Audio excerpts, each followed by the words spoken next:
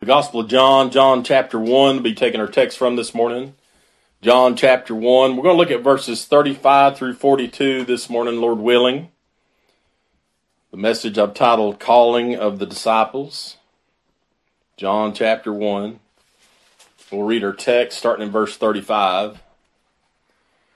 Here the Bible says, Again the next day after John stood and two of his disciples, and looking upon Jesus as he walked, he saith, Behold the Lamb of God.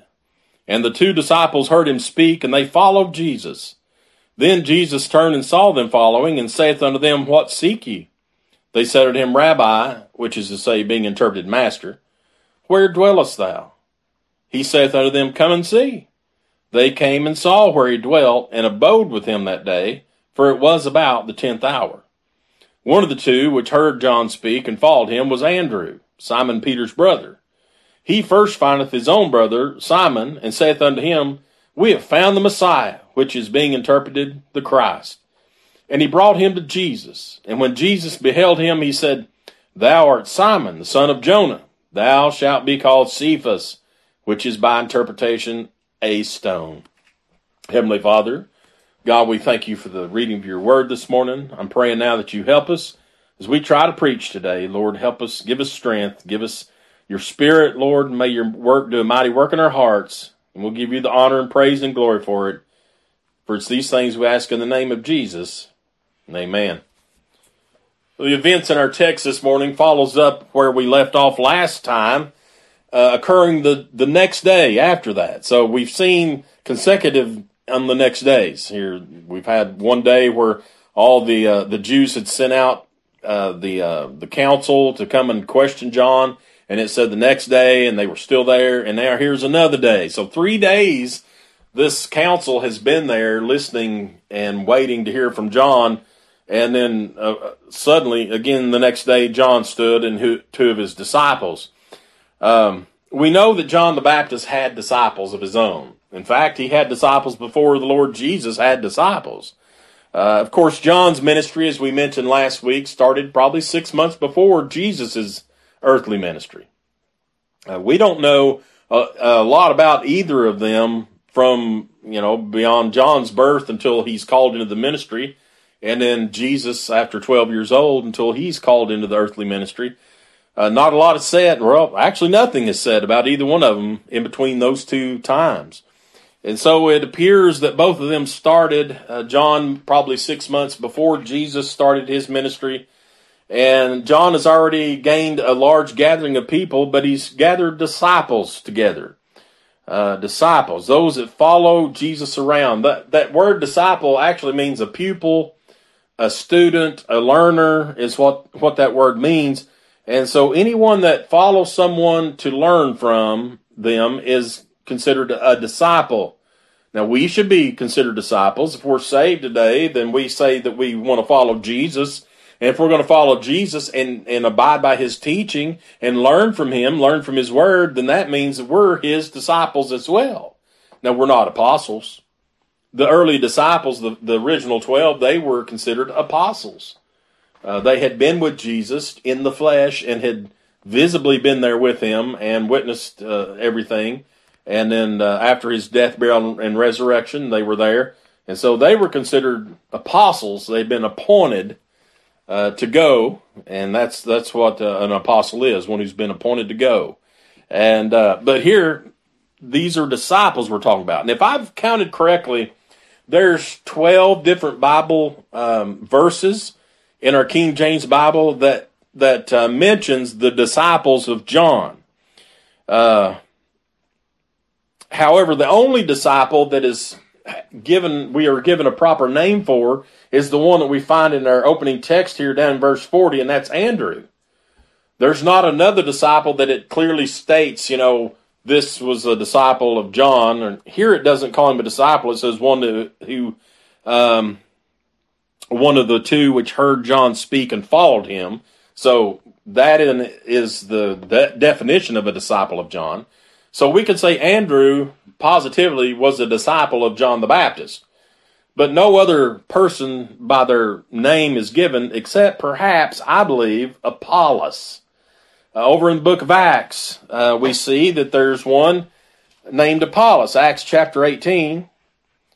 And I believe this is good evidence that he too was a disciple of John the Baptist. Acts 18, 24 through 25. The Bible says, and a certain Jew named Apollos, born at Alexandria, an eloquent man, and mighty in the Scriptures, came to Ephesus.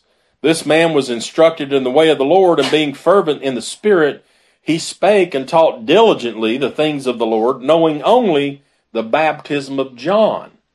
So it appears that Apollos was one that was baptized by John the Baptist, most likely followed him and learned from him.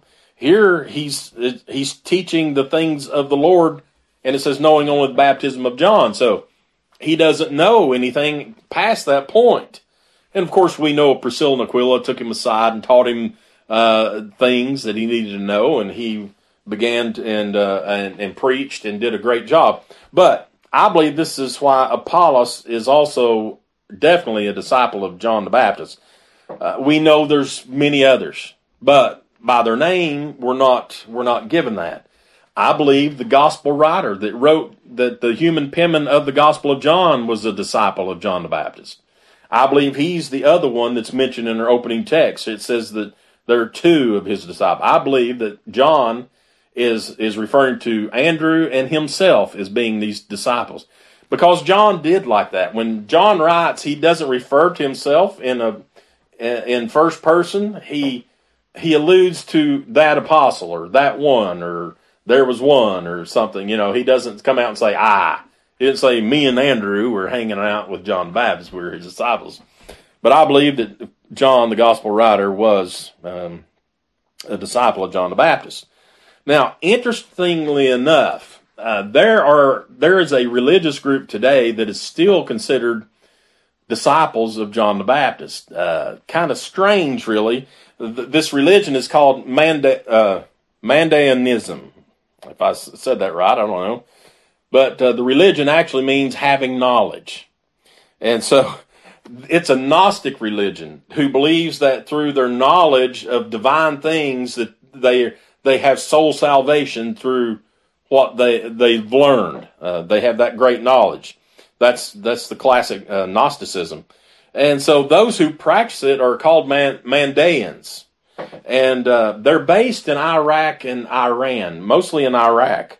In Iraq, there where the Tigris River runs through there. That's where they worship on the side of the Tigris and have for hundreds of years. And so they reject Jesus Christ as Messiah and say he was a false Messiah. But yet they hold John the Baptist up as the last great prophet, and they worship and celebrate and baptize themselves in the Tigris River after the way of John the Baptist, how he baptized. And so they that river is in Baghdad, close to where Babylon used to be. And this is where this religion practices. And what they say is when they get baptized, they do it 3 times in a row. And they say that washes away and relieves their worries of life and relieve any sin they've committed. And so it's strange that they reject Jesus, but yet they accept John the Baptist and still follow him. There's pictures online, if you Google that, Mandaeans. They show them down there getting baptized. They wear complete white from head to toe. The women and men both cover their heads with white things and white gowns, and they go out there and they practice this baptism and follow after John the Baptist. So interesting things there about that. But back in our text there in verse 36, it says, and looking upon Jesus as he walked, he saith, Behold the Lamb of God. This is not the first time that John has claimed this, proclaimed it, exclaimed it. When Jesus comes, he calls him out. He says, Behold the Lamb of God.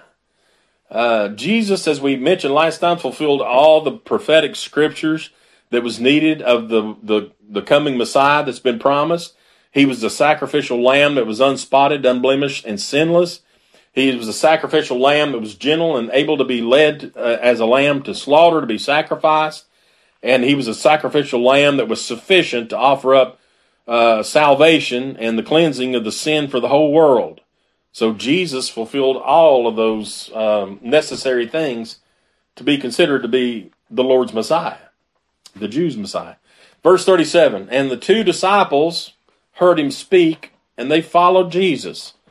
Of course, this is the whole purpose of John the Baptist's ministry, is to proclaim that Jesus is here, the Messiah has come, he's prepared the way, he prepared the people, they repented of their sins, he baptized them, and cleared the way for all this to take place. And that's exactly how it happened. It fell right into place. When the Messiah came, these 2 disciples, they turned and immediately started following him. Now, obviously, they understood and believed that this is the Messiah. There was some there when John said this, probably said, nah, I don't think so. Now, we've had other people come that's claimed to be the Messiah, and they turned out to be false. So I don't know. Now, these 2 men, these 2 disciples of John, they completely understood it and believed it. That's why they followed him. Otherwise, they wouldn't have. And not all John's disciples followed him. We know these 2 did, but he had a lot of disciples. Why wasn't they a bunch of them trailing after Jesus as he walked by? Some were jealous of Jesus' ministry and the crowd he was starting to draw. It was taking people away from John and going to Jesus, and so they become to get kind of envious of Jesus' ministry. And so they questioned John in John chapter 3, verses 25 and 26. It says, then there arose a question between some of John's disciples and the Jews about purifying. And they came unto John and said unto him, Rabbi, he that was with thee beyond Jordan, to whom thou bearest witness, behold, the same baptizes, and all men come to him. And then, of course, we know that John tells them, well, that's what's supposed to happen. That's exactly what they need to do. I've got to decrease, he must increase. And so you need to follow after him. So they seemed to be a little envious of what was going on here. Otherwise, they would have been with Jesus too, if they had fully understood, like these 2 disciples we're talking about today. But these 2 disciples, they willingly followed Jesus. Look at verse 38. Then Jesus turned and saw them following, and saith unto them, what seek ye? They said unto him, Rabbi, which is to say, being interpreted, Master, where dwellest thou? Now, notice that Jesus didn't ask them, whom seek ye? You know, a lot of times that question comes up in the Bible. Whom seek ye?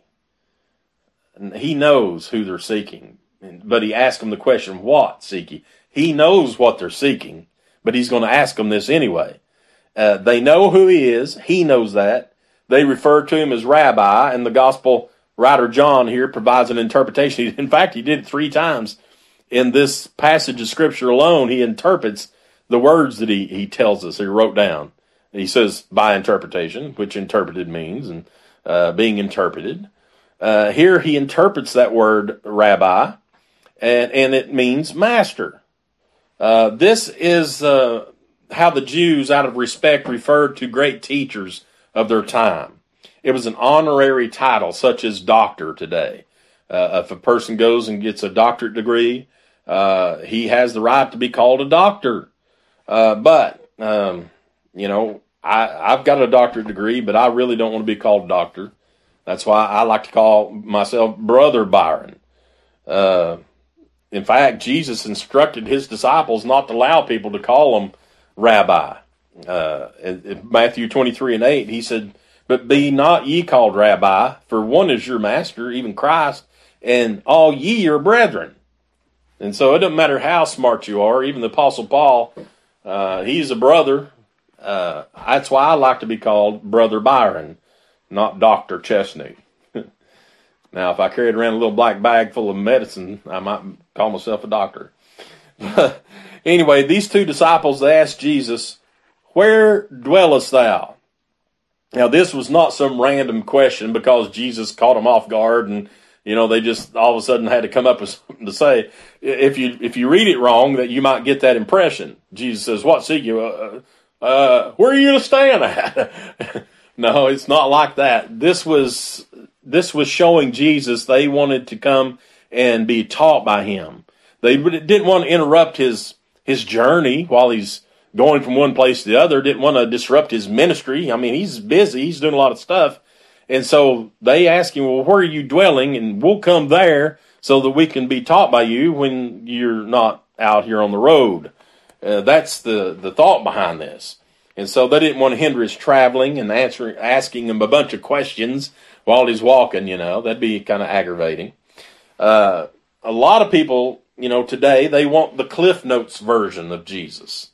They don't want to put any time and effort into it. They would like to get a little book that tells exactly everything and have a cheat sheet so they could learn this. Well, we do have a book to know all about Jesus. It's right here. It's called the King James Bible.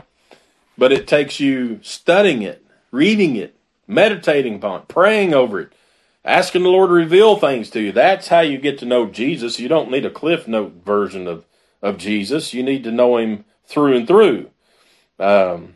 These disciples didn't want some drive-by lesson. A lot of people want that. They want to just have a drive-through, These men wanted to sit down and get fed by the master. Verse 39, he saith unto them, come and see. They came and saw where he dwelt, and abode with him that day, for it was about the 10th hour. Now, I noticed one thing when I'm reading the Bible, especially the words of Jesus. He constantly gives invitations to come. Come ye, come and see. In fact, I've wrote them down so that you could mark them if you want to, if you're keeping your notes. But Jesus has given invitation, such as in Matthew chapter 11, verses 28 through 30. And this is probably one of the most thought of verses in the Bible when it comes to an invitation. Matthew 11 and 28, he says, come unto me, all ye that labor and are heavy laden, and I will give you rest. Take my yoke upon you and learn of me, for I am meek and lowly in heart, and you shall find rest unto your souls. For my yoke is easy and my burden is light. You see that? The first words, he says, come unto me. Again, in the Gospel of Matthew, chapter 25, verse 34. Matthew 25 and 34. It says, then shall the king say unto them on his right hand, come, ye blessed of my Father, inherit the kingdom prepared for you from the foundation of the world. You see that? Come, ye blessed of my Father. Those are the ones that belong to God. That's us. That's saved people.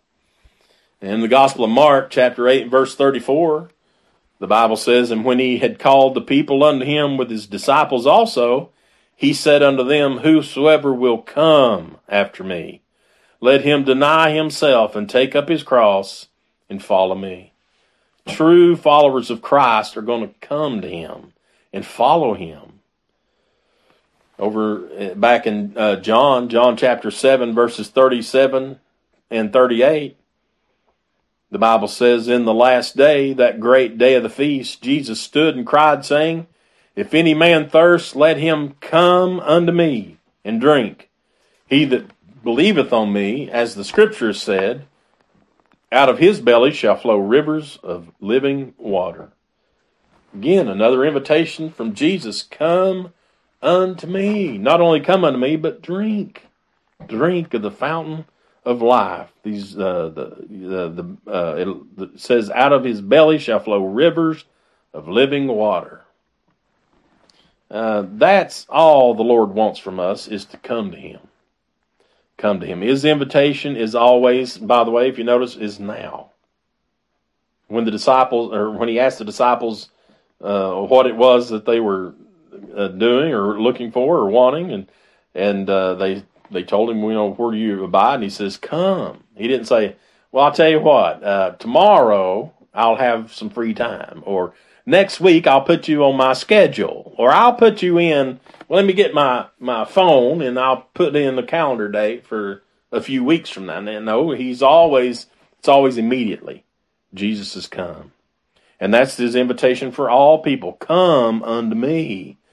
Not tomorrow, not next week, not next month or next year, but right now. In fact, the Bible says in 2 Corinthians 6:2, "For he saith, I have heard thee in a time accepted, and in the day of salvation have I secured thee. Behold, now is the accepted time. Behold, now is the day of salvation." Not tomorrow. Tomorrow's not the day of salvation. It may be for some people, but when it comes to Christ, now, today, immediately. It's now. Now back to our text, back in John chapter 1, verse 39, the last part of that verse, it goes on to say, "They came and saw where he dwelt, and abode with him that day, for it was about the 10th hour." These two disciples of John, they submitted to Jesus and his invitation, and they came and saw where he dwelt. And the Bible says there they abode with him. In other words, they stayed there with him wherever it was at. Jesus didn't own a house.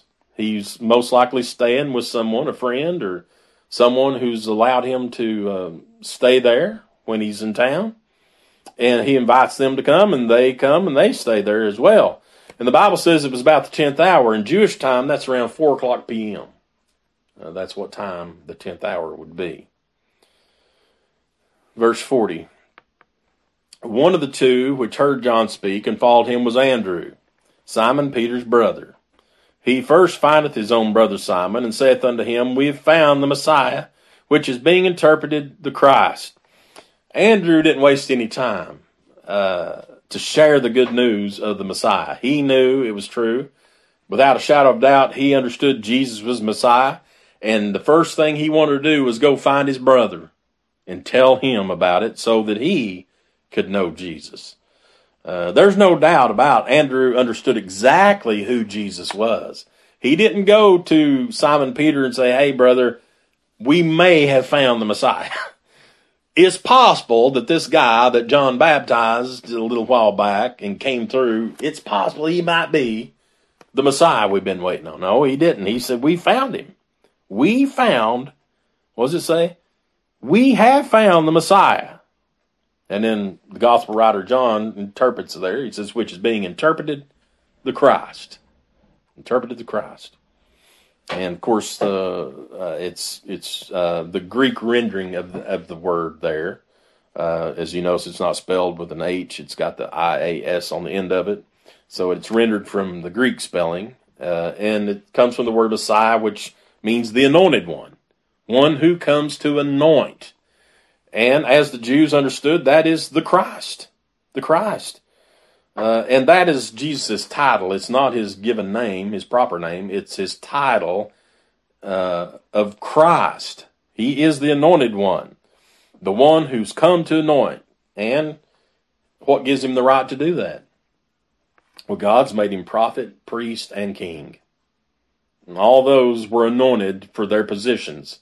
Jesus has been anointed to be the Christ, and he's the one to anoint. So he is the Messiah.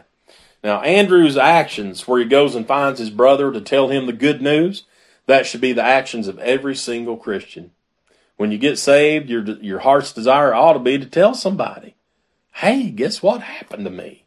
You never believe it. And I know just about everybody I've ever known, that's their desire. They get saved, and first they want to go call mama, want to go call granny, want to go call papa, want to tell my friends, want to do this and that. And it's sad that as we get older, that desire doesn't seem to be there like it was when we were first saved. Or perhaps we get shy or backwards, or we're afraid we're going to offend somebody, or we don't want to look stupid, and so we're not going to mention that, We can talk about everything else in the world. Let's talk about the movies and the TV and songs and music and games and all this stuff. And I've got no problem with that, but when it comes to Jesus, we want to shy away from it. Ought not to be that way. We ought not to be ashamed of the Lord and what he's done for us. But this should be our actions as a Christian, to go and tell somebody else the good news. Jesus is here. Verse 42, "And he brought him to Jesus. And when Jesus beheld him, he said, Thou art Simon, the son of Jonah. Thou shalt be called Cephas," which is by interpretation a stone. Again, gospel writer interprets what this means. Cephas, that means a stone, is what that means. And so we see here the divine omniscience of Jesus. He's omnipotent. That means knowing all things. The devil is not omnipotent. Only Jesus is that way. Jesus. And he knows all things. He knows everybody's heart. He knows exactly who Simon Peter is. He even knows his dad's name. He knows the very hairs on his head. He counted them. He counted yours. He knows how many hairs on your head. And I've lost several in the shower this morning. So hey, he knows all. He's omnipotent. He knew that there was something in Peter that was different. And he places a focus on Peter. He sees something in Peter that most men didn't see. And he saw his heart, and he knew he was like a rock. Peter is a rock. He's a stone. He knew that. Now, Peter, we know, had his troubles. He wasn't a perfect man. He did a lot of dumb things. But aren't you glad today that the Lord doesn't care about that? He used Peter to mightily usher in the New Testament church. He didn't build the church on Peter. He built the church on himself. He's the rock. He's the foundation. But Peter, he gave him the keys of the kingdom of heaven when he preached on the day of Pentecost, and 3,000 souls were saved. And the Holy Spirit was there and empowered the New Testament church. Peter was the one that was used. He was the instrument that he used. And Jesus knew that from the very beginning. As soon as he walked up, he said, well, there's the guy I'm going to use. There's the rock. There's the stone. Cephas.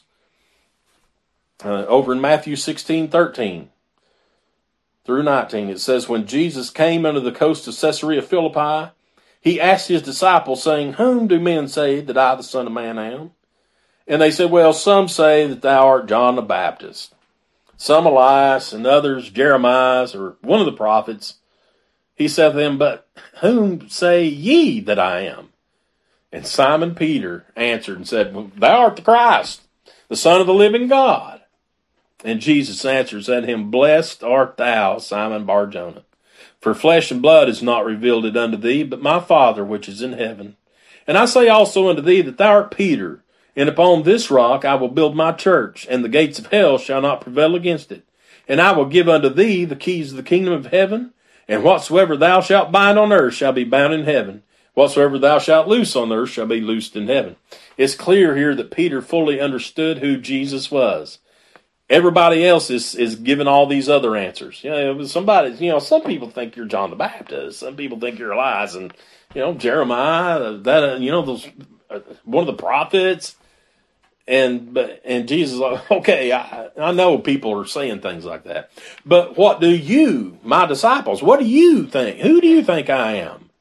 And Peter says, well, you're the Christ. You're the Son of God. So there was no question there. Peter was 100%, his heart was for Christ. Even the times he stumbled and messed up, his heart was still there for the Lord. And I think that should show us that Jesus knows all of our hearts.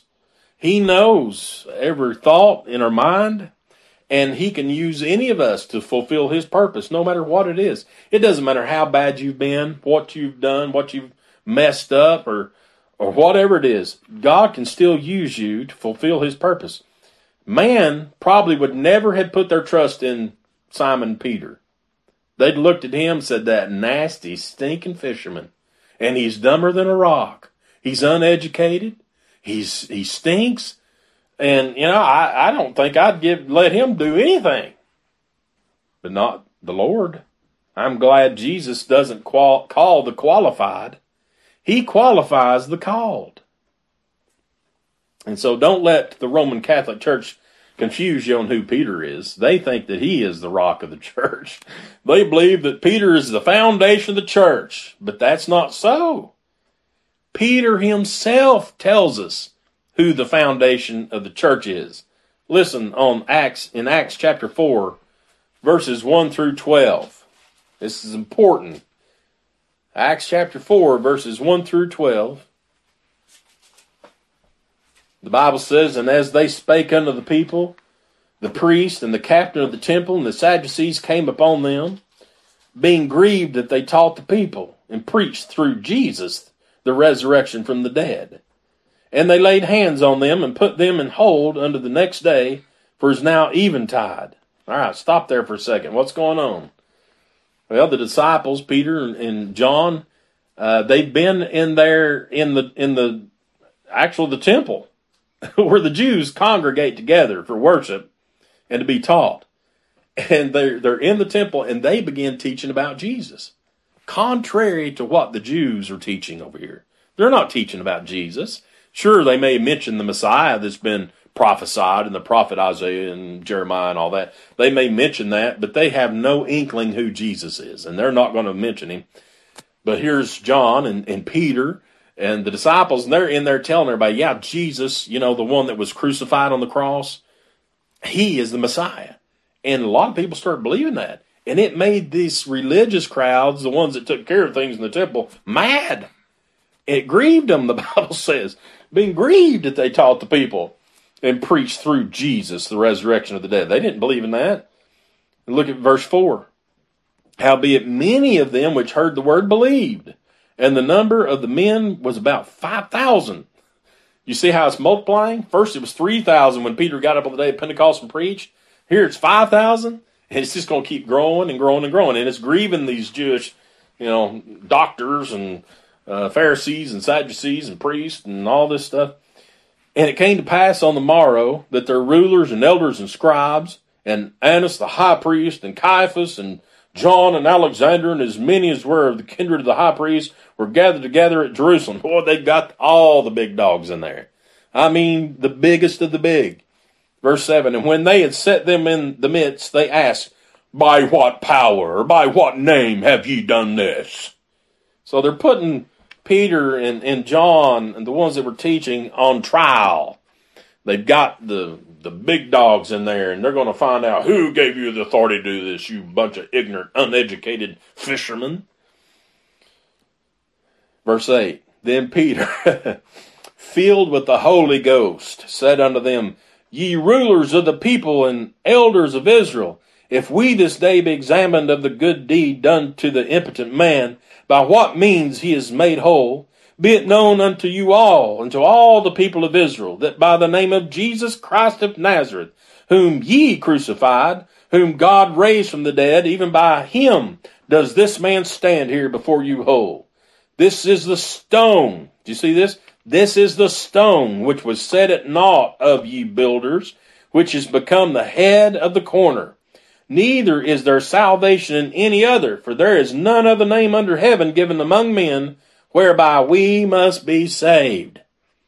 So what had got them so riled up is when that impotent man, a man that couldn't walk, while he was begging for money, and of course Peter and John didn't have any money, and they said, well, we don't have any money, but we do have someone we can tell you about, the Lord Jesus. And we know what happened. The man got up, began walking, dancing, running, whatever he was doing, he was fine. Well, this got the attention going on from all the big shots. And so when they come in there in the temple and they see them teaching people and all these people flocking after them and believing it and all, it gets them so upset that they put them on this trial to find out what in the world is going on here. And I'm sure their intention at the time was to do away with them. That's always what they want to do away with anybody teaching or preaching about Jesus. And we know that's the case because the Bible tells us this, but they were fearing the people because they were believing. And if they suddenly did something to these men, then they're going to, have to answer for it. So we know they let them go at this time. But here Peter himself said there in verse 11, this is the stone. He's referring to Jesus, not himself. He didn't say, this right here is a stone the builders reject. No, he didn't. He's like, this what we're teaching. This man that we're lifting up. And he even goes on to tell him, or he says, the one that whom you crucified, this Jesus Christ of Nazareth, he's the one, the stone the builders rejected. So Jesus, without a doubt, is the foundation of the church. He's the head of the church. He's the foundation of the church. He is the chief cornerstone of the foundation. And, of course, just like it says in verse 12, neither is there salvation in any other. You can't be saved through these other men here, Caiaphas, the high priest, Annas, whoever is mentioned, Alexander. You can't be saved through them. But you can be saved through the Lord Jesus Christ. He is the way of salvation.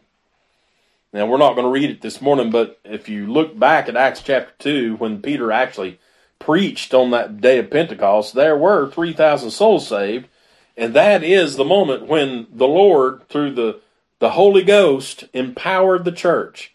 The church began with Jesus and his disciples.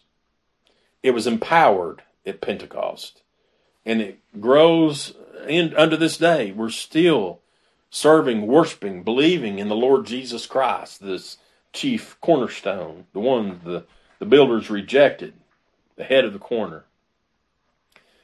And so these disciples that once were disciples of John the Baptist, they're now fully given over to being disciples of the Lord Jesus. They're going to follow him from here on out.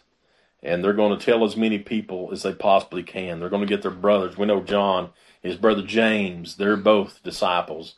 And of course, Peter, he comes and here after the Lord addressed him and called him and said he's going to be called Cephas, or a stone. Peter was one of the most staunch followers of Christ that there was. And so I tell you, it's something. But we're going to stop right there. And where did we leave off? We left off with verse 42. So we'll pick up there next week, Lord willing, in verse 43, and probably try to finish out the rest of this chapter as we see him call other disciples, Philip, Nathaniel, going on, and then we'll talk about more later on. I do want to mention that I am going to be at Northside Baptist preaching the first Sunday in February. So that's not too far away. What is it, about 3 weeks or so? 2 weeks? Wow. But be at Northside Baptist Church, downtown, preaching for them on that first Sunday in February. Is that the 4th or 5th? The 5th? All right, so everybody's invited to that, and that's all. We always have a good time out at Northside, and they've got some really great people out there, and always good spirit at Northside. So you come out and be with us. And let's go to the Lord in prayer. Heavenly Father, God, we thank you so much for the message today. I pray it's been helpful. Lord, thank you for giving us this information from your word. Lord, we have no other way of knowing it without your word. God, we're so thankful for it. We're thankful for this church, thankful for those that are here and those that watch our messages online, Lord, your messages. And Lord, we pray that you just help us here at Porch Light to be the very best that we can be, Lord, to mold us and grow us in your will. And we want to give you the praise for it. For it's these things we ask in the name of Jesus, and amen.